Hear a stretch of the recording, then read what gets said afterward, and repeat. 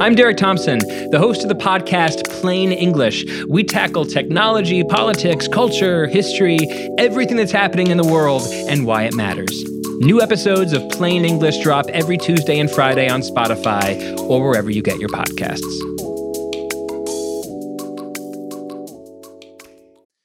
It's New York, New York, presented by FanDuel. Take a shot at betting the NBA with FanDuel, America's #1 sportsbook. Right now, you can check out the new and improved Parlay Hub, filter by odds, sport, and bet type to easily find the most popular parlays and same-game parlays all on one page. Plus, start betting on the Explore page and the Pulse and bet live same-game parlays for every NBA game. So download the app today and bet with FanDuel, official partner of the NBA. The Ringer is committed to responsible gaming. Please visit rg-help.com to learn more about the resources and helplines available and listen to the end of the episode for additional details. Must be 21 plus and present in select states. Gambling problem? Call 1-800-GAMBLER or visit rg-help.com. This episode is brought to you by Jiffy Lube. Cars can be a big investment, so it's important to take care of them. I once got a car that I started out with 25,000 miles on. I got it to over 200,000 miles because I took care of it. You know how you take care of a car?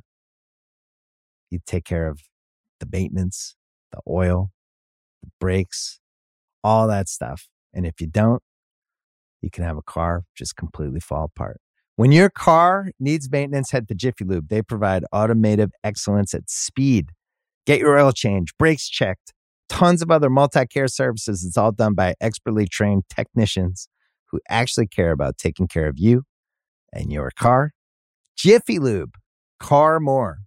To find coupons and start an instant online estimate, visit jiffylube.com.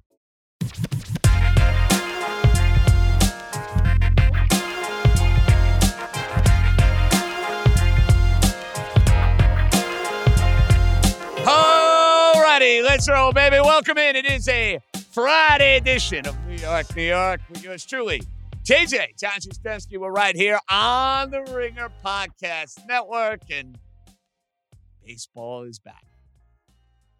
Holla freaking Luya. No more CBA talk. No more nonsense about revenue streams and luxury tax and expanded postseason, all these things that were driving me to drink. Now, the countdown is on.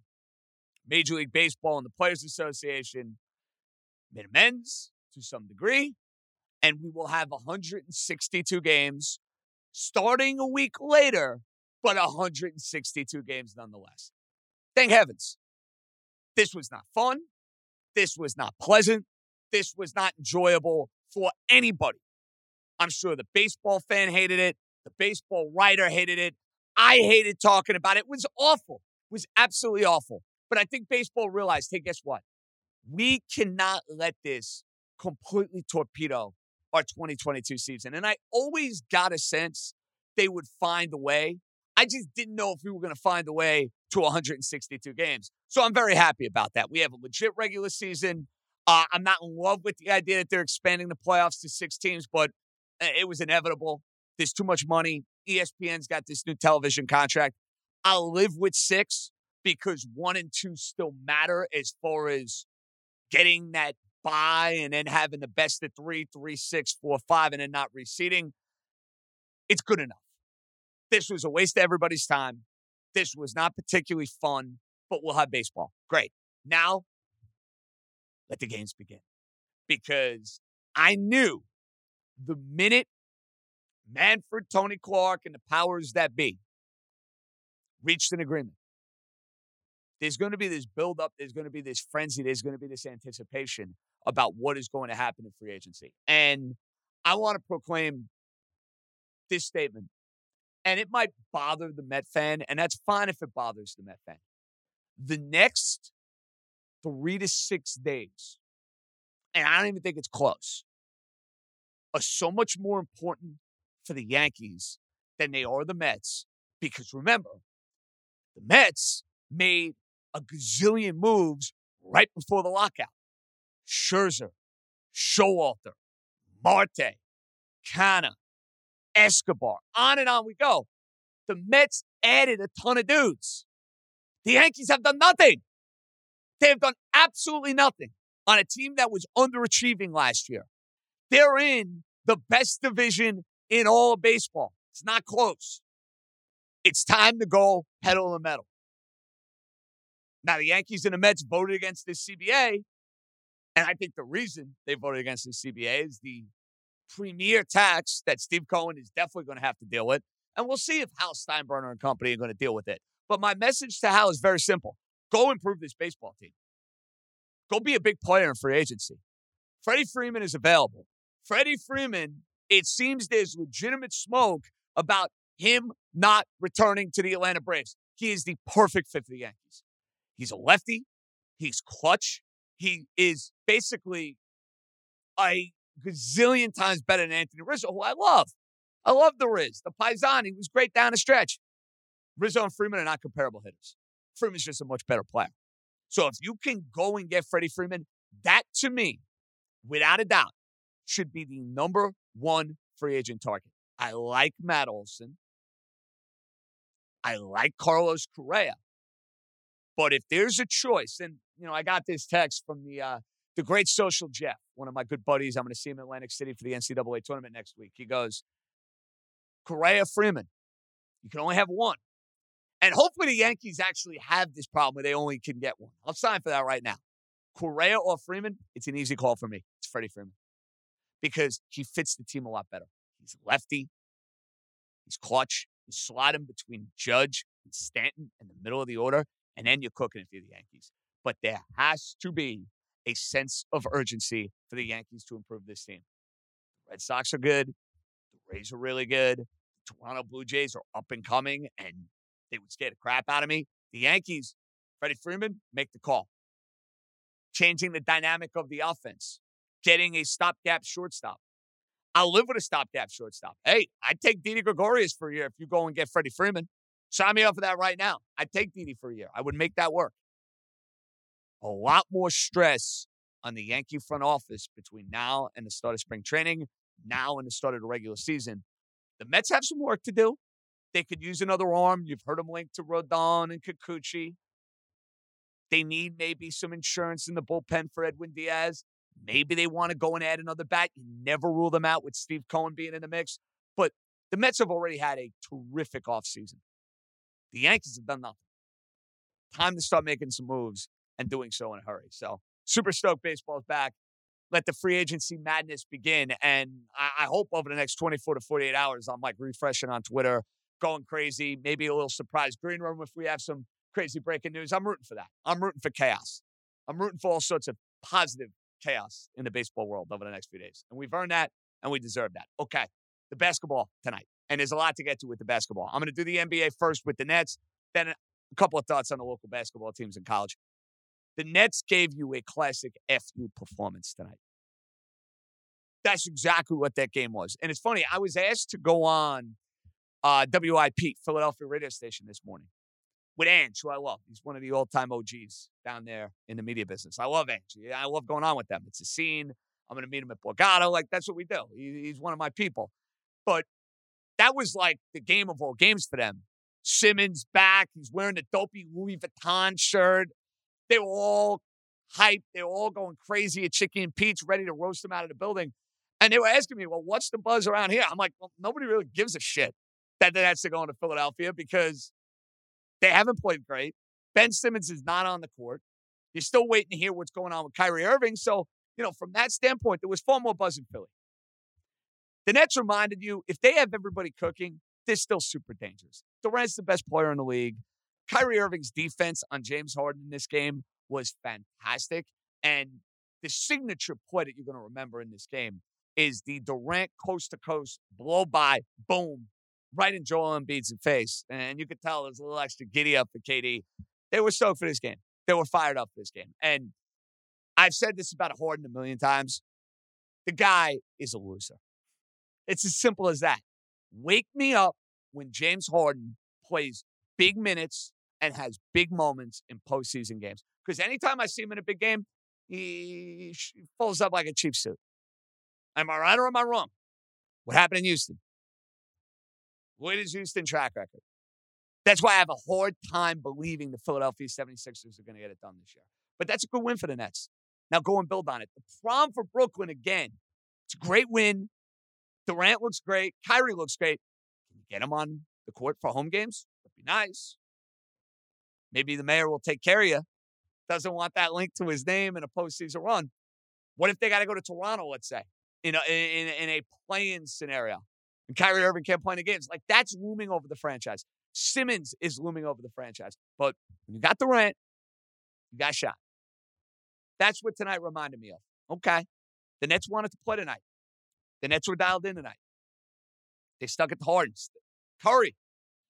See that little shimmy he gave the Sixer bench after he banged one of the threes? Yeah, I'd be pissed off too. They traded me away to a team that's within my conference that I could be playing in the playoffs. I want to stick it to them.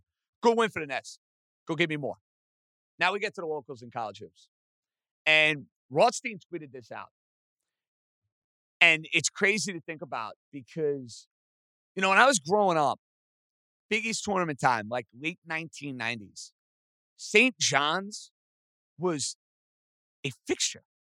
They were a factor with Franny Fraschilla and his teams. Then Jarvis took Franny's teams, the Ron Artest team, the Eric Barkley team, the Bootsy Thornton teams. They had great success at that event. St. John's is going on 20-plus years without winning an NCAA tournament game. That is hard to believe. Now, I understand St. John's doesn't have the same appeal that they once did in the 1980s. It's a different world in college basketball, these campuses, these facilities. I get all that. The parity that's in college basketball to go 20-plus years without an NCAA tournament win is absurd. It's absurd. And Rothstein tweeted, and I want to give him credit for this. I love you. John is, he's one of the all-time characters. I love what he's doing. I love how he's built the brand for himself. I want one of his T-shirts. Maybe he doesn't have a Syracuse shirt, but that's a story for a different day. Thursday night at MSG sums up the history of Nova and the history of St. John's for the better part of 20 years. St. John's, bad matchup for Villanova. They're athletic. They got Posh back. They got Champagny back. They're frustrating Villanova. They should have been up by more than 10 points. They should have been up by 20-plus points with the way Nova played in the first half. Then they're up by 14 in the second half. You got to win that game. They showed no respect to Gillespie. He banged some big shots. They had some terrible offensive possessions down the stretch. Champagny basically airballs a three late, and then you have the foul call at the end of the game. Nova gets all the calls, all well and good, but guess what? That was the right call. I love to roast the refs when I have the opportunity to do so. That was the right call. It was a foul. And if the St. John's take that shot with 2+ seconds left, you got time. You got time. That's on Coach Anderson. And he said this after the game, and I like Mike. I'm a fan of Mike. I like his work at Arkansas. I like his style. I like everything about it. You cannot have that team this year and play as poorly as you did. He said we should have been an NCAA tournament team. Well, you know what? That's on you. Because the talent is there. You got to get the most out of that talent. And St. John's was a bitter disappointment in a year where they had serious tournament expectations. So you had that going on at the Big East. Then you had the Seton Hall debacle. And I was on the fence. It's funny. When we did the podcast on the gambling, Ringer Gambling, and I have all sorts of college basketball picks daily. Check it out. Ringer Gambling. Follow the show. Be sure to do so. I was on the fence with this game. I was very much on the fence with this game. Seton Hall could not score. My dude, Kadari Richmond, Syracuse product. Maybe it's a thumb. I don't know. Awful. You can't score 52 points in a Big East tournament quarterfinal game and think that you're going to win. Seton Hall will be in a tournament. They've been very up and down this year. I don't know what you're getting out of them. If I'm a Hall fan, I'm rooting to be a 10 seed. You don't want to be in the 8-9 game. So on Selection Sunday, when Seton Hall gets announced, and they will get announced with a 21-10 record in the Big East, you want to be on the 10 line. For Rutgers, they got Iowa. They're in. They've gotten a lot of fortuitous luck with the way the bubble is shaken out. You don't want to sweat on Selection Sunday? Go beat Iowa. Then you got nothing to worry about. Because if you're Rutgers, worst case scenario, I think, is playing in Dayton on Tuesday or Wednesday. You don't want that. You don't need that. I've seen teams use it and parlay the success into a big tournament run. UCLA did it last year. My alma mater, Syracuse, did it a couple of years ago, getting to the Sweet 16. So I guess there's a precedent for it, but you don't want to play the extra games. Some teams run out of gas. I would prefer, hey, rest up. We're playing Thursday or Friday. So I'm looking forward to Rutgers and Iowa, which is a mid-afternoon game, I want to say. Mid-afternoon game. And I'm crushed about my lunch. I didn't think I would be. Full disclosure, I did not think I'd be bummed out. I went today, and I told Stefan and Cerruti I was going. I did. Then at like 11 o'clock, we didn't have tickets yet. I wanted to back out. Like, part of me is saying, after we're going to have Danny Kelly on the show in a little bit, I finished up with DK, and I'm like, what the? I was like, what am I doing? They're 15.5-point underdog. Buddy Boeheim's not playing. Why am I going? Because I bleed orange, and I'm a sucker.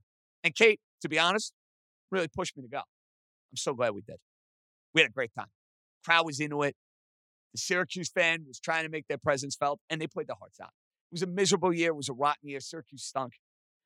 They were up 1 with less than 3 minutes ago with basically 5 scholarship players.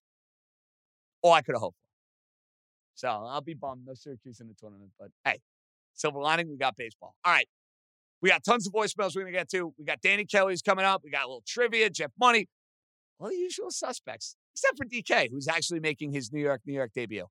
We'll get you ready for the draft. It's a big one for New York fans. Jets, Giants, 2 picks in the top 10. Unless something crazy happens between now and the end of April. So you got to check out Danny Kelly's draft board. It is as good a draft board as you're going to find. And I'm not just saying this because I'm a team player. It's fantastic. The details, the precision, the big. Like I was like, when they told me the mock draft was up, I'm like, great. Because I vaguely remember seeing it last year on the Ringer site. But then I'm seeing all these like little profiles, headlines, comparisons, and I'm like, this dude killed it. Not surprised. He's a beast. Danny Kelly, our Ringer NFL draft guru. He's up next. This episode is brought to you by Cars.com. When you add your car to your garage on Cars.com, you'll unlock access to real-time insights into how much your car is worth. Plus, view its historical and projected value to decide when to sell. So when the time is right, you can secure an instant offer from a local dealership or sell it yourself on Cars.com. Start tracking your car's value with your garage on Cars.com. Draft day is going to be here before you know it. You know, like you think about the sports calendar, it's like, okay, NCAA tournament, NFL free agency, but we want to have a leg up on the draft. We got 2 New York teams. They were all picking in the top 10. They each have 2 picks within the top 10. So I figure we welcome in our draft guru from the Ringer. And I got a chance to spend some time with him out at the Super Bowl. He's a great dude. He's a legend. Danny Kelly. What's up, pal? Thanks for doing this. And I know it's been a rough week for you. So I hope that you are, finally over the fact that you're going to be with the rest of the NFL now. No quarterback, uncertainty, ugly games. Welcome, bro. Welcome. I can't look down on all the teams that don't have quarterbacks anymore. Like, I'm part of that group now with the Seahawks. Yeah, definitely a shock. Definitely a very weird feeling, but kind of starting to accept it. I'm in that acceptance range of grieving, and I'm good to go. I'm fascinated to see where they go with this. Were you expecting a Russell Wilson trade? So there was whispers of it during the combine that Denver was pushing hard. I think and then we needed to see the Aaron Rodgers shoe drop before anything kind of went through. But I would be lying if I told you that I thought they were actually going to pull the trigger and do it. I thought that there was going to be talk. I thought that it would be another offseason story, and then we'd just move on with our lives and he'd be back in Seattle. So when I got a notification from Adam Schefter on my phone, I was like, wow, I can't believe they actually did it. That was to me the biggest shock, but it wasn't a complete out of left field type of deal.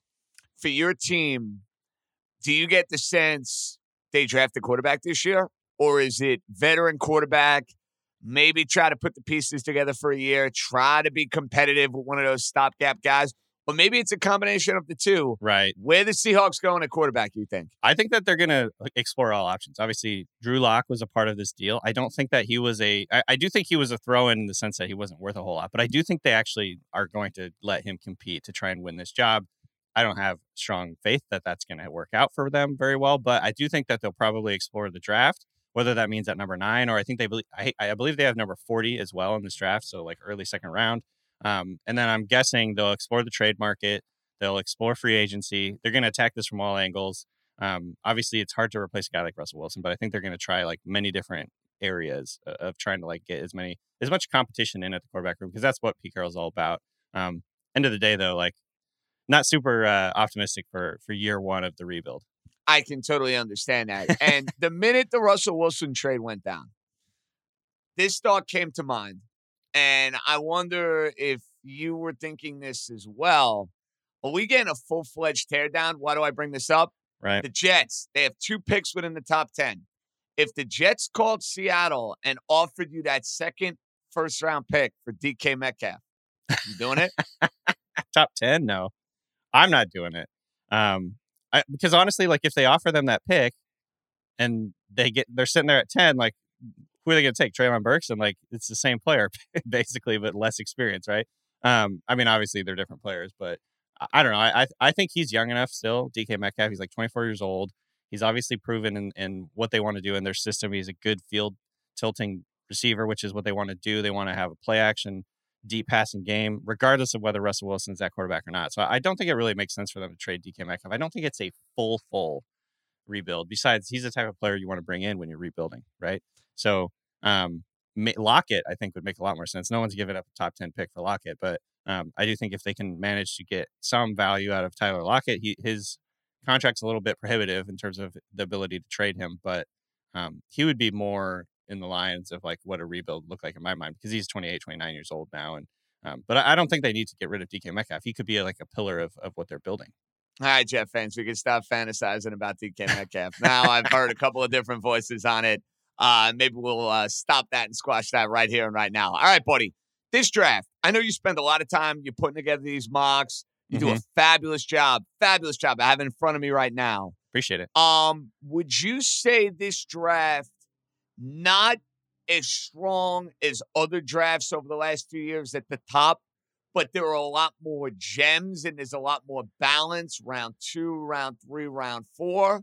Or is that getting a little bit overblown? Like, how would you, Danny Kelly, categorize the 2022 pool of players that's, coming out into this draft? I think that it's not as deep, it's not as top heavy as some other drafts. Like the blue chip talent at the very top, I don't think are quite as good as like in a typical year in terms of like the top 10 picks right now. The top 3 or 4 picks in this draft maybe wouldn't have been in the top 5 last year or the year before, like maybe like at 12, 13 or whatever. These guys would probably be ranked some of the top blue chip players behind some of the top blue chip players from previous drafts. So top heavy, I don't think it is, but I do think it's deep. And one of the things that I've found as I'm putting together my big board is there's like literally 60 guys that I'm like trying to fit into the first round. You know what I mean? So there's definitely going to be some value in the second round. There's going to be some value in the third round. And even later, I think that there's going to be some gems down like in the 4th, 5th, 6th round. And so I'm pretty excited about this class. There's less superstar power, especially at the quarterback position. But I think as you go on to the middle rounds, there's going to be guys starting in year 1. So it's exciting from that angle, even though maybe it doesn't have kind of like the tip-top blue chip type players. So before you get to the dominoes that are the Jets and the Giants, you got to figure out 1, 2, and 3 in this draft. And I see Aiden Hutchinson, who would be my number 1 pick. I loved him at Michigan. Yeah. He dominated the Ohio State game. Cam Robinson gets the franchise tag. Are we basically looking at Hutchinson or a tackle with the first pick? That's the sense I kind of get, DK. That's basically what I've been thinking too. I had been giving them Evan Neal, the Jags, at the number 1 spot. Like I just felt like it made a lot of sense for them to build around Trevor Lawrence. But the fact that they did franchise tag Cam Robinson, it feels as if they're looking to continue down that road and go like with him. They're ready to go down to next year with him at left tackle. Does that mean that they don't like this tackle class as much? Maybe, or maybe they just don't want to take a tackle with a top overall pick. Maybe they want a pass rusher.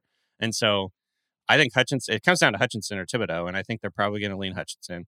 I think lining him up, he has a good skill set that would complement Josh Allen on the other side, who's a little more bendy and speedy. Like Hutchinson's a power player. He's very ferocious. I think it gives them like a good pass rushing duo to kind of build that defense around going forward. So it makes a lot of sense for them. I know that after the Cam Robinson news came out, Hutchinson's odds as the top draft pick like shot up. So like he's definitely the favorite by far now to go number one. So I think it makes a lot of sense too. Okay. Combine week. And I know you were there. I know it's a great event for the NFL. For me, being at home, the idea of watching guys bench press and run 40-yard dashes Sure. and do all that stuff, it's just, it's not for me, DK. But Yeah, that's fair. I'm following along on Twitter, and I'm seeing the buzz. I'm seeing who people are in love with. And everybody's talking up Kyle Hamilton out of Notre Dame. And listen, he may be a stud. I see you having him going number 2 to the Detroit Lions. And we've seen safeties make enormous impact in the league. I mean, if you look at John Lynch and you look at Rod Woodson and, there are Ed Reed, there are plenty of examples of safeties who have, carved out insane niches. Yeah. Can you justify taking a safety at 2 in this draft? Man, it's so tough. Like me personally, if I'm a GM, I probably lean against it. I do remember, I think Daniel Jeremiah shared this quote like years ago. It was basically like Bill Belichick told him in a coaching clinic one time, like you can dominate the game from the safety position. That was what Belichick said. However, there is this whole thing of like player value, positional value. When you come in, you're going to want to get a premium position with that pick because those guys are going to immediately be slotted in at the rookie wage scale where they're going to be making a lot of money. And so Kyle Hamilton's going to come in and make pretty good money for a safety relative to the rest of the market. You'd rather have a really cheap quarterback. You'd rather have a really cheap corner or tackle probably or edge rusher relative just based on what you're paying these guys relative to the rest of the league. So that's like, I think the argument against going with Hamilton. However, Hamilton is just an alien. You know what I mean? Like he's just a rare prospect, very good athlete, incredible range and coverage, which is always the question you have with safeties is can he cover in the back end? And Hamilton has some of the best range. I actually compared him to Ken Griffey Jr. There's a little bit tongue in cheek, but just the range that he has and the 5-tool type player that he is, he can play the run, he can line up over the slot, he's in the box, he's deep in 2 high looks, he's deep in single high looks. So his ability to change the math for the defense and just like range around, I think would make him a very high impact player. I'm not 100% sure a team will actually buy into that. I put him at number 2 in this as an exercise because I think it's actually it's on the table now for the Lions if Hutchinson goes number 1. I don't know where they're going to go if Hutchinson goes number 1. I think they could go in any different direction. So that's kind of like, I just want to see like what would happen if it fell that way. All right, buddy. Help me out with these tackles because the Sure. Giants need offensive line help. The Jets, maybe to a lesser extent, need offensive line help. Ikuanu, and I'm going to butcher pronunciations, but that's okay. I do That's that fine. on a Yeah, regular I do too. basis. Evan Neal, who everybody loves at Alabama, and I see you having him going to the Giants at 5. Charles Cross.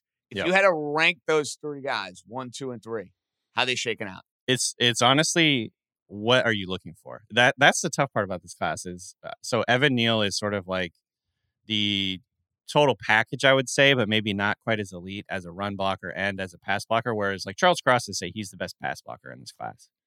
Ike Ekwonu is the best run blocker. He is a ferocious run blocker. He's going to need a little bit of work in his pass pro. And Evan Neal is like a combination of the two. I wouldn't say he's as good of a run blocker or as good of a pass blocker, but he's more complete, if that makes sense to you. So it just kind of depends on what you're looking for.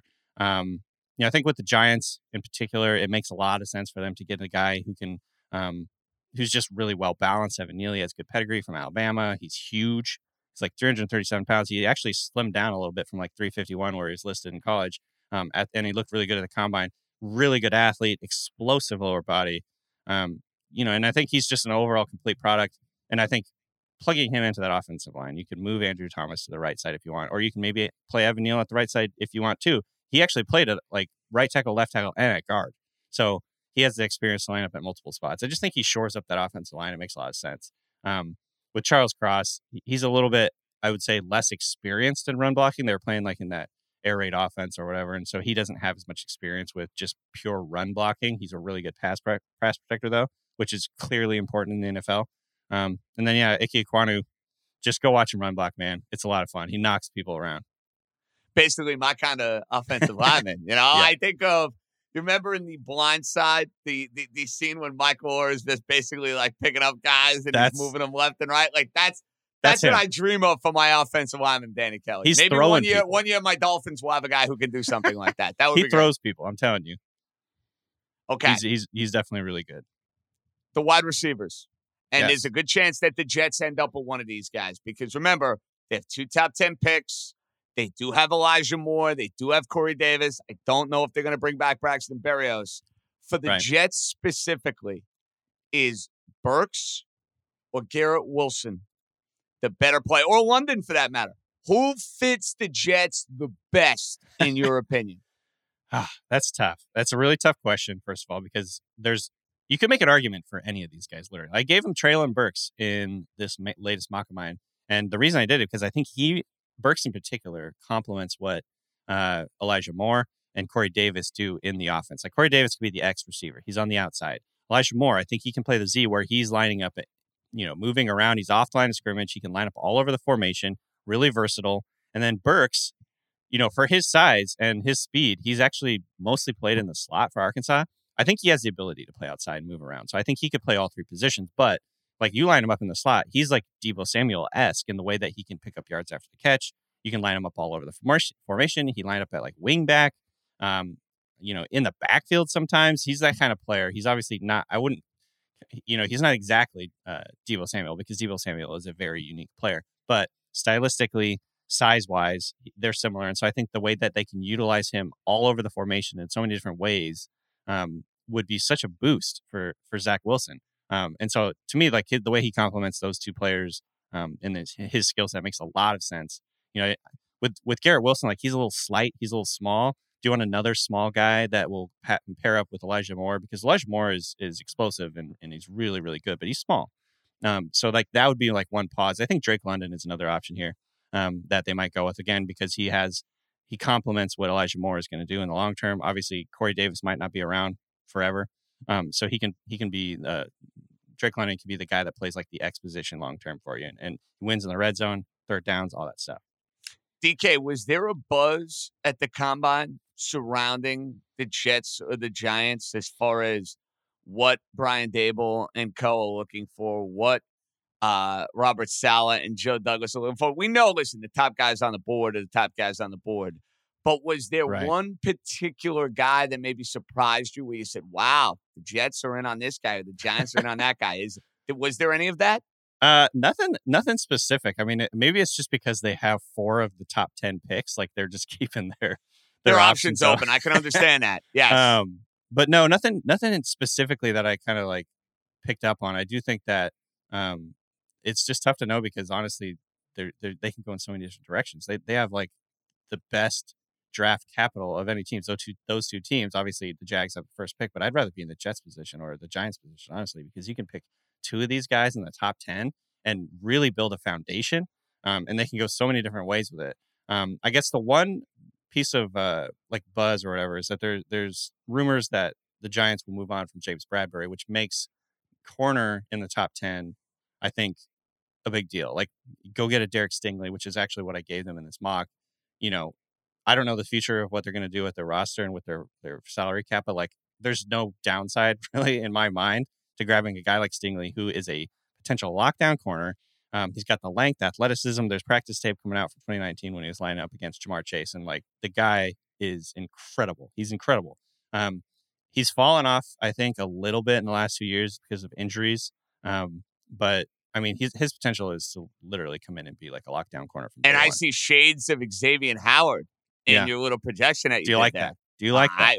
I think Giant fans should like that. I think Giant fans should really like that because that's a guy who, to me, is one of, if not the best corner in the league. Yeah. Are we going to see a team trade up into the top 10 where the Jets or the Giants could potentially take advantage for one of these quarterbacks? I'm starting to believe that. I'm starting to actually believe that if you want Malik Willis, you're going to have to go up and get him. That's like I think he's the one wild card, the X factor in the top 10. Obviously, there's a lot of guys that are very talented and very good, but the quarterback always is the big driver of movement, I think, in drafts. And so, are a team like the Panthers going to have to move up and in order to basically stay in front of other teams that are trying to move up?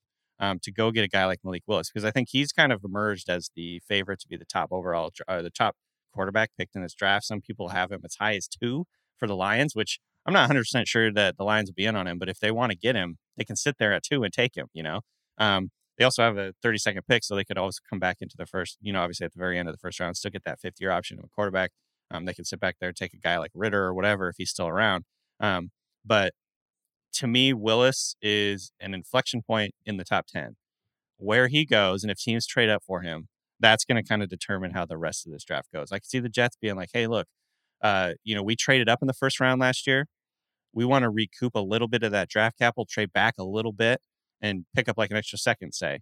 And they could move back and still get a really blue chip, really good player in this class because there's such a plateau of guys kind of like in the top 15 or so. So I could definitely see that. And it also, by the way, it might be a little bit cheaper this year than normal to trade up into the top 10 because, like I said, this class doesn't have like the blue chip players that everybody agrees on. It's pretty crazy thinking about the quarterback classes we've had in the last couple of years and then thinking about this quarterback class. Is this quarterback class getting undersold, in your opinion, or is it being fairly assessed? Is this shades of 2013 and E.J. Manuel and Ryan Nassib and Geno Smith all over again? Or do you think this quarterback class is a lot more solid? I don't think it's as bad as that. I would say, just if I'm in my heart of hearts, if I'm being completely honest, it's not a very good class. It's not a class that gets me super excited. There's basically like 2 guys, Kenny Pickett and Malik Willis, that let me put it this way. I'd be willing to take them in a dynasty fantasy football draft because that's what I'm big on fantasy. And so I'd be confident taking those 2 guys. I'd be less confident taking the other guys. And obviously landing spots can be massive, massive, massive.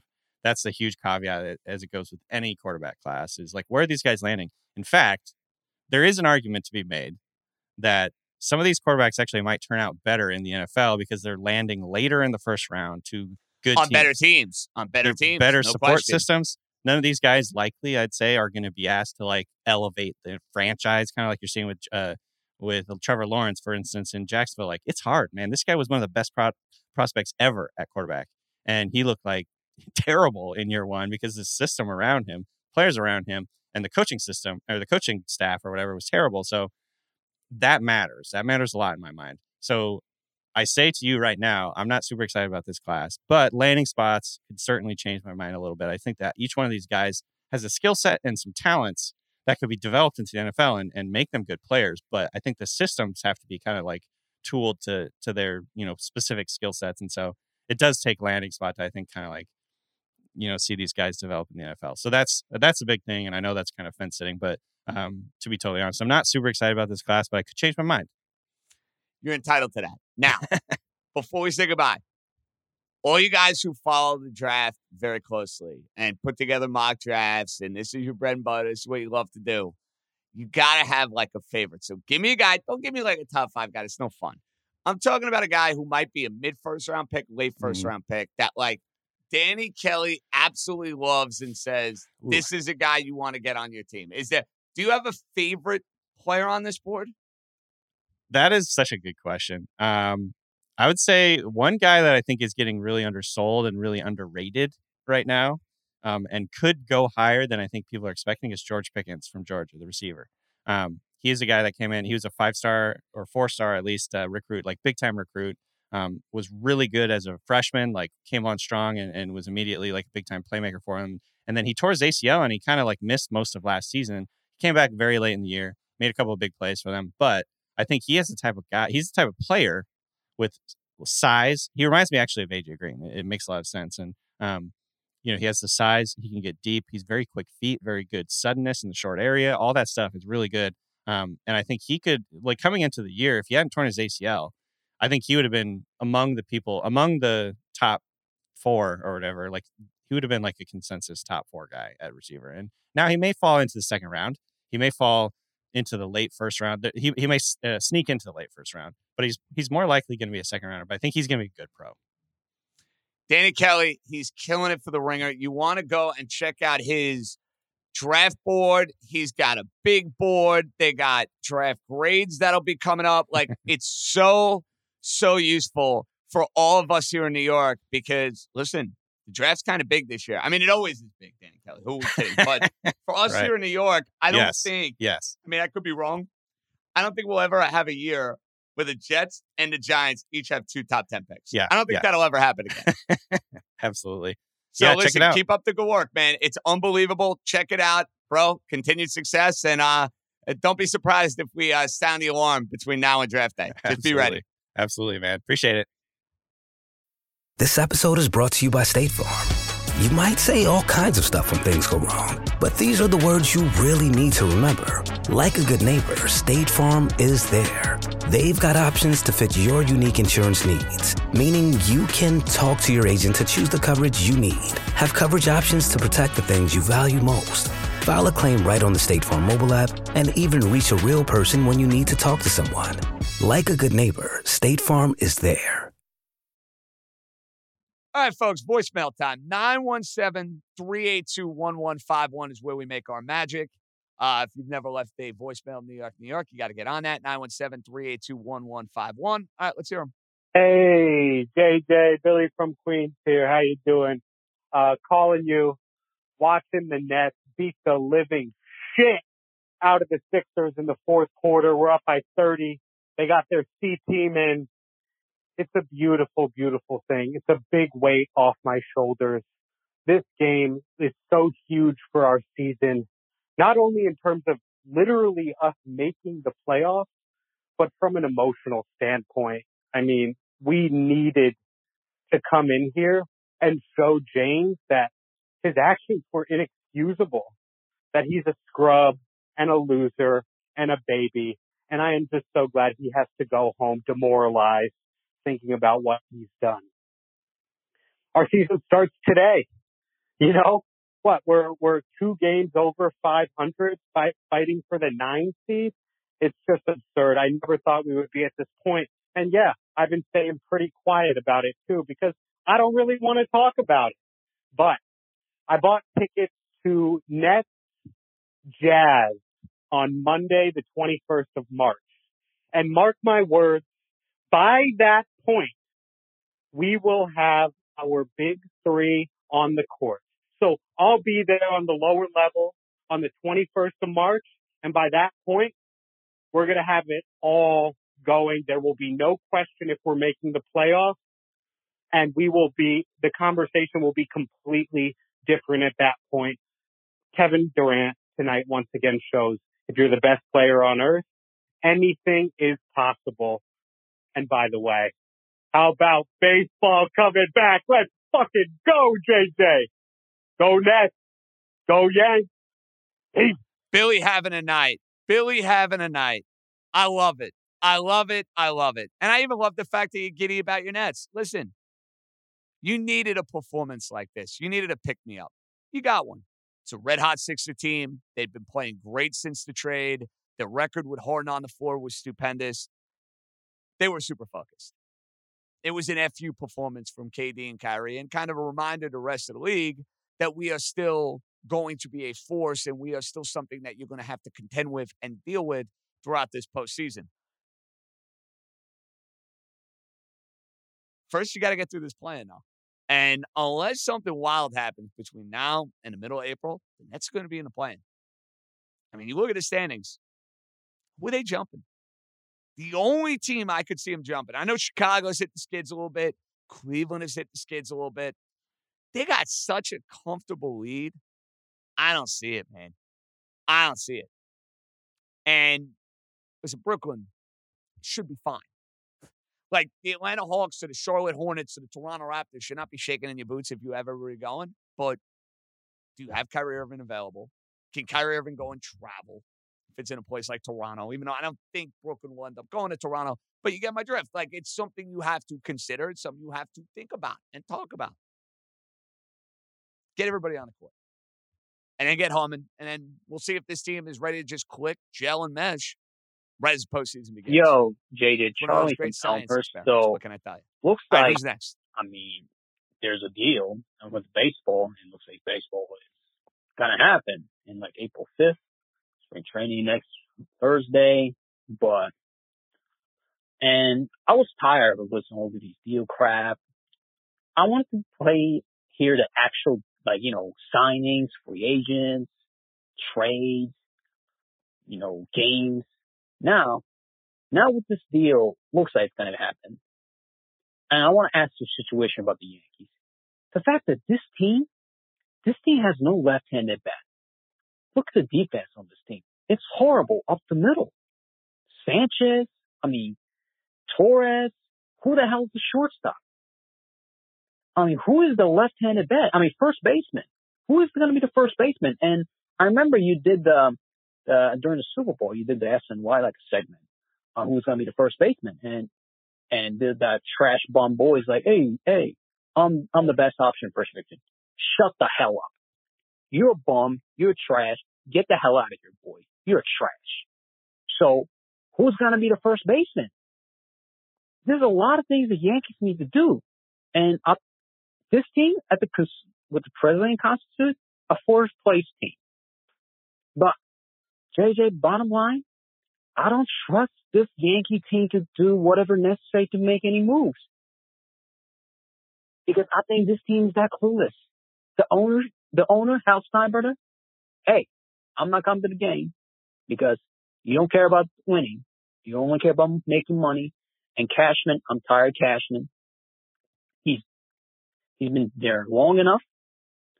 And I can't stand that bubbly gum, our favorite clueless manager. I can't stand it.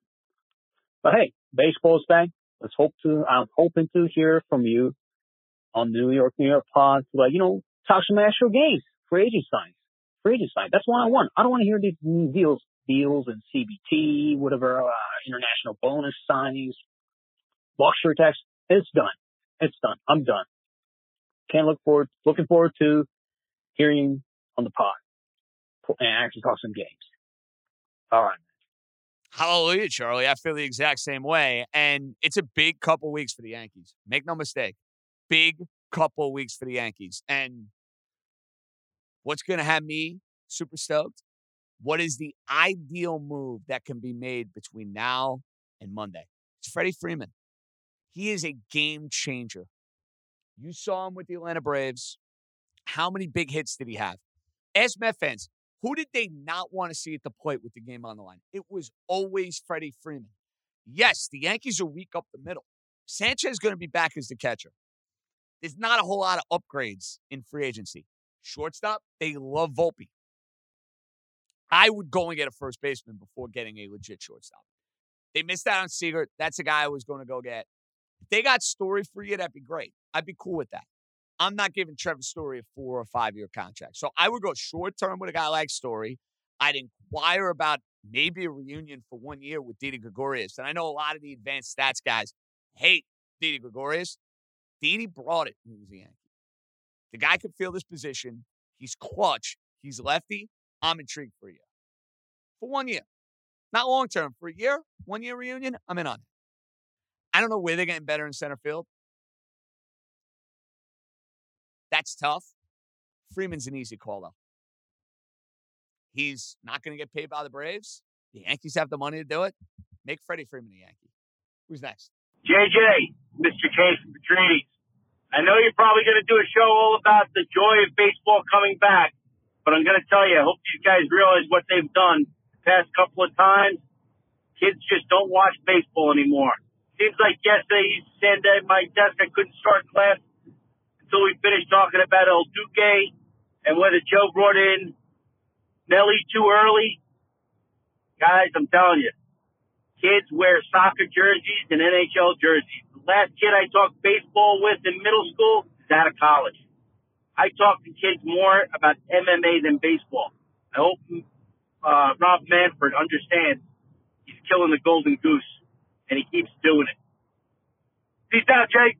Appreciate you, bro. Appreciate you. One of the greats. One of the all-time greats. They are losing a younger audience. They are losing a younger demographic, but this is not a surprise. This has been the case for a while. That's why I think the idea of getting the players out there on social media, the idea of them being out there, promoting what they're promoting, having a presence, building their individual brands. Baseball's got to do a better job of that. But that's That's not just a lockout problem for the sport. That has been a problem for the sport for a long, long time. And listen, we live in a baseball bubble when you really think about it, folks. We don't live in Wichita, Kansas. I don't live in San Antonio, Texas. We live in one of the best baseball cities in America, where the team moves the needle on a day in and day out basis. The Yankees and the Mets do that. And they have done that as long as I've been in this business. And I think a lot of it has to do with the fact that the Knicks have sucked. It's always a Knick town, sure, when the Knicks are good. The Knicks have basically had 2 winning years, since I've been in media for over a decade. So we'll let that sink in for a minute. Baseball's every day. It's a part of your fabric. You're never going to lose that in New York. You're never going to lose that in Boston. You're never going to lose that in Philadelphia or St. Louis and Chicago and these major baseball cities. But around the country, yeah, get you guys out there. Grow the game. Make sure you're playing. Thankfully, they will be on April 7th. All right. Trivia time. And I need some redemption, if we're being honest. I have not been up to par since the start of New Year, if we're being perfectly honest. I have not been on my game from a trivia standpoint. So let's get it going. And I mean, enough is enough. Let's get some winners here. Let's go. JJ Larry in Florida. Who is the only player to have at least 1,150 yards receiving each of the last 3 seasons? Second question is, Aaron Rodgers has 5 seasons of 4,000 yards passing and 5 interceptions or less. There's only 3 other guys that have done it once. Who are they? I'm out. 2 brutal questions from Larry. Brutal questions. All right, I have a pretty good feel for question 1. Question 2, I have absolutely no idea. So we'll take a quick break, and let's see if I can get back on the saddle, get back on the horse. Coming up next. If you went on a road trip and you didn't stop for a Big Mac or drop a crispy fry between the car seats or use your McDonald's bag as a placemat, then that wasn't a road trip. It was just a really long drive. Ba-da-ba-ba-ba. At participating McDonald's. All right, wide receiver, 1,150 yards each of the last 3 years. Cup torn ACL, I want to say. So I don't think it's him. I'm going with my first guess right out of the gate. Tyreek Hill. Wow. Never good when you're hearing that buzzer immediately. Never good. Guess number 2. Devontae Adams. Oh, boy. Wowzers. Okay. I thought I was pretty confident with these answers, though.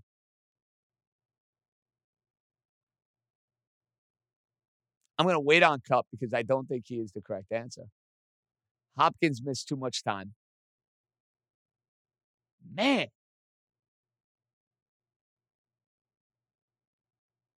$1,150 yards each of the last 3 years.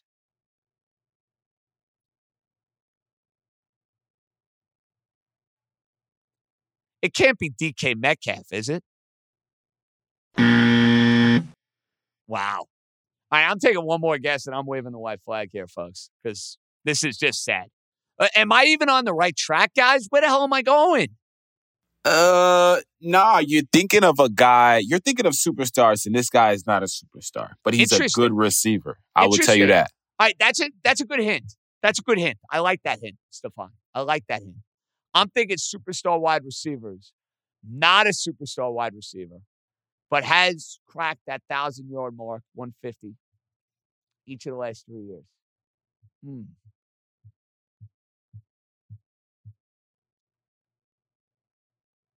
like going through teams. I'm like thinking about certain guys. Oh, baby. It's not Amari Cooper, is it? All right, I'm taking one more guess, and I'm waving the white flag. This is a sad performance. I don't know what has happened in my trivia game. It's like the Monstars have taken away my power. Good receiver, not a great receiver. So I like that hint. You would think I'd make it more useful. Holy moly.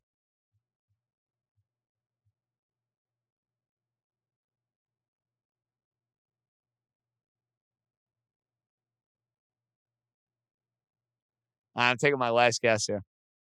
Say a prayer, folks. Say a prayer. Stephon Diggs. Yeah, I'm out.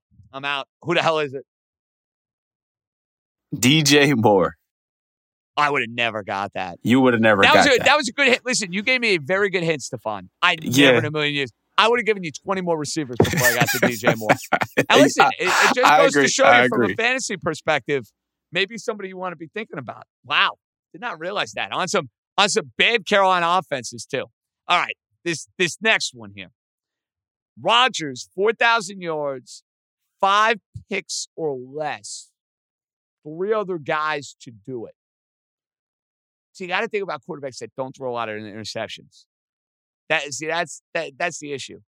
Who are quarterbacks that don't throw a lot of picks and throw for a lot of yards? It's all about efficiency, baby. It's all about efficiency. All right, I got to say the GOAT is one of the correct answers. Tom Brady? Wow, we are. Maybe I'm going to hit the correct buzzer sooner or later. Okay. Peyton Manning. Jeez. Holy moly. This has been a humbling experience, folks. This is like being kicked, beaten, dragged through the mud. Maybe I'll rise to the ashes.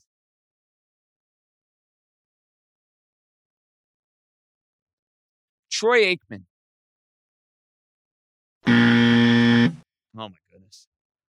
Am I even in like the right stratosphere, Stephon? What the hell am I doing? You're going a little bit too far back when you went to Troy Aikman. We want to keep it in the last 10 to 15. Okay. Let's go in the last 10 to 15. All right. Drew Brees. Jesus. 10 to 15 years. 4,000 yards, less than 5 interceptions. Mahomes? All right, there we go. It's nice to get a correct answer for a change. 1 down, 2 to go.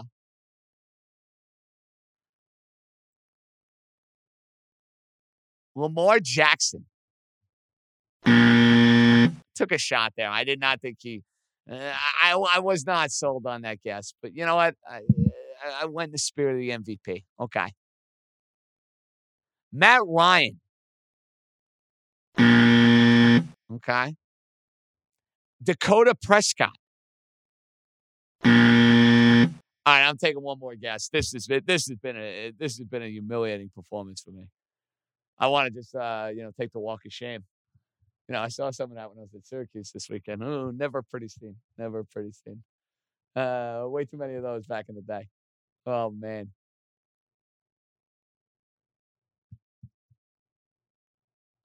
$10 years, 4,000 yards, less than 5 interceptions.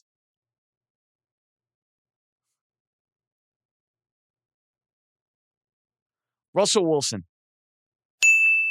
Okay. All right. Now that I got 2 and I was about to surrender, give me a hint on the last guy. This last guy, how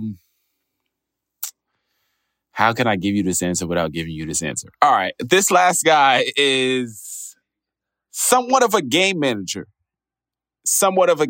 I think that's a good enough hint for you. We would call him a game manager. Game manager. Is he still playing right now? No, he left the league not too long ago. Very recently. He played recently, but he left as well. He's not playing anymore. Played recently, left recently. Game manager.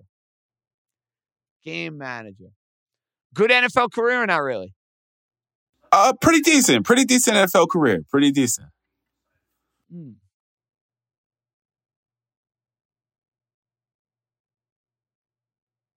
They're going to get recently. Okay. Recently. I want to get this right. Folks. And I'll add he spent the most of his career in the NFC. I'll give you that as well. Most of his career in the NFC.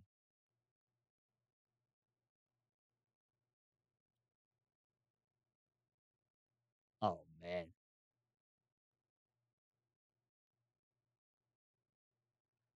All right, I'm taking a stab.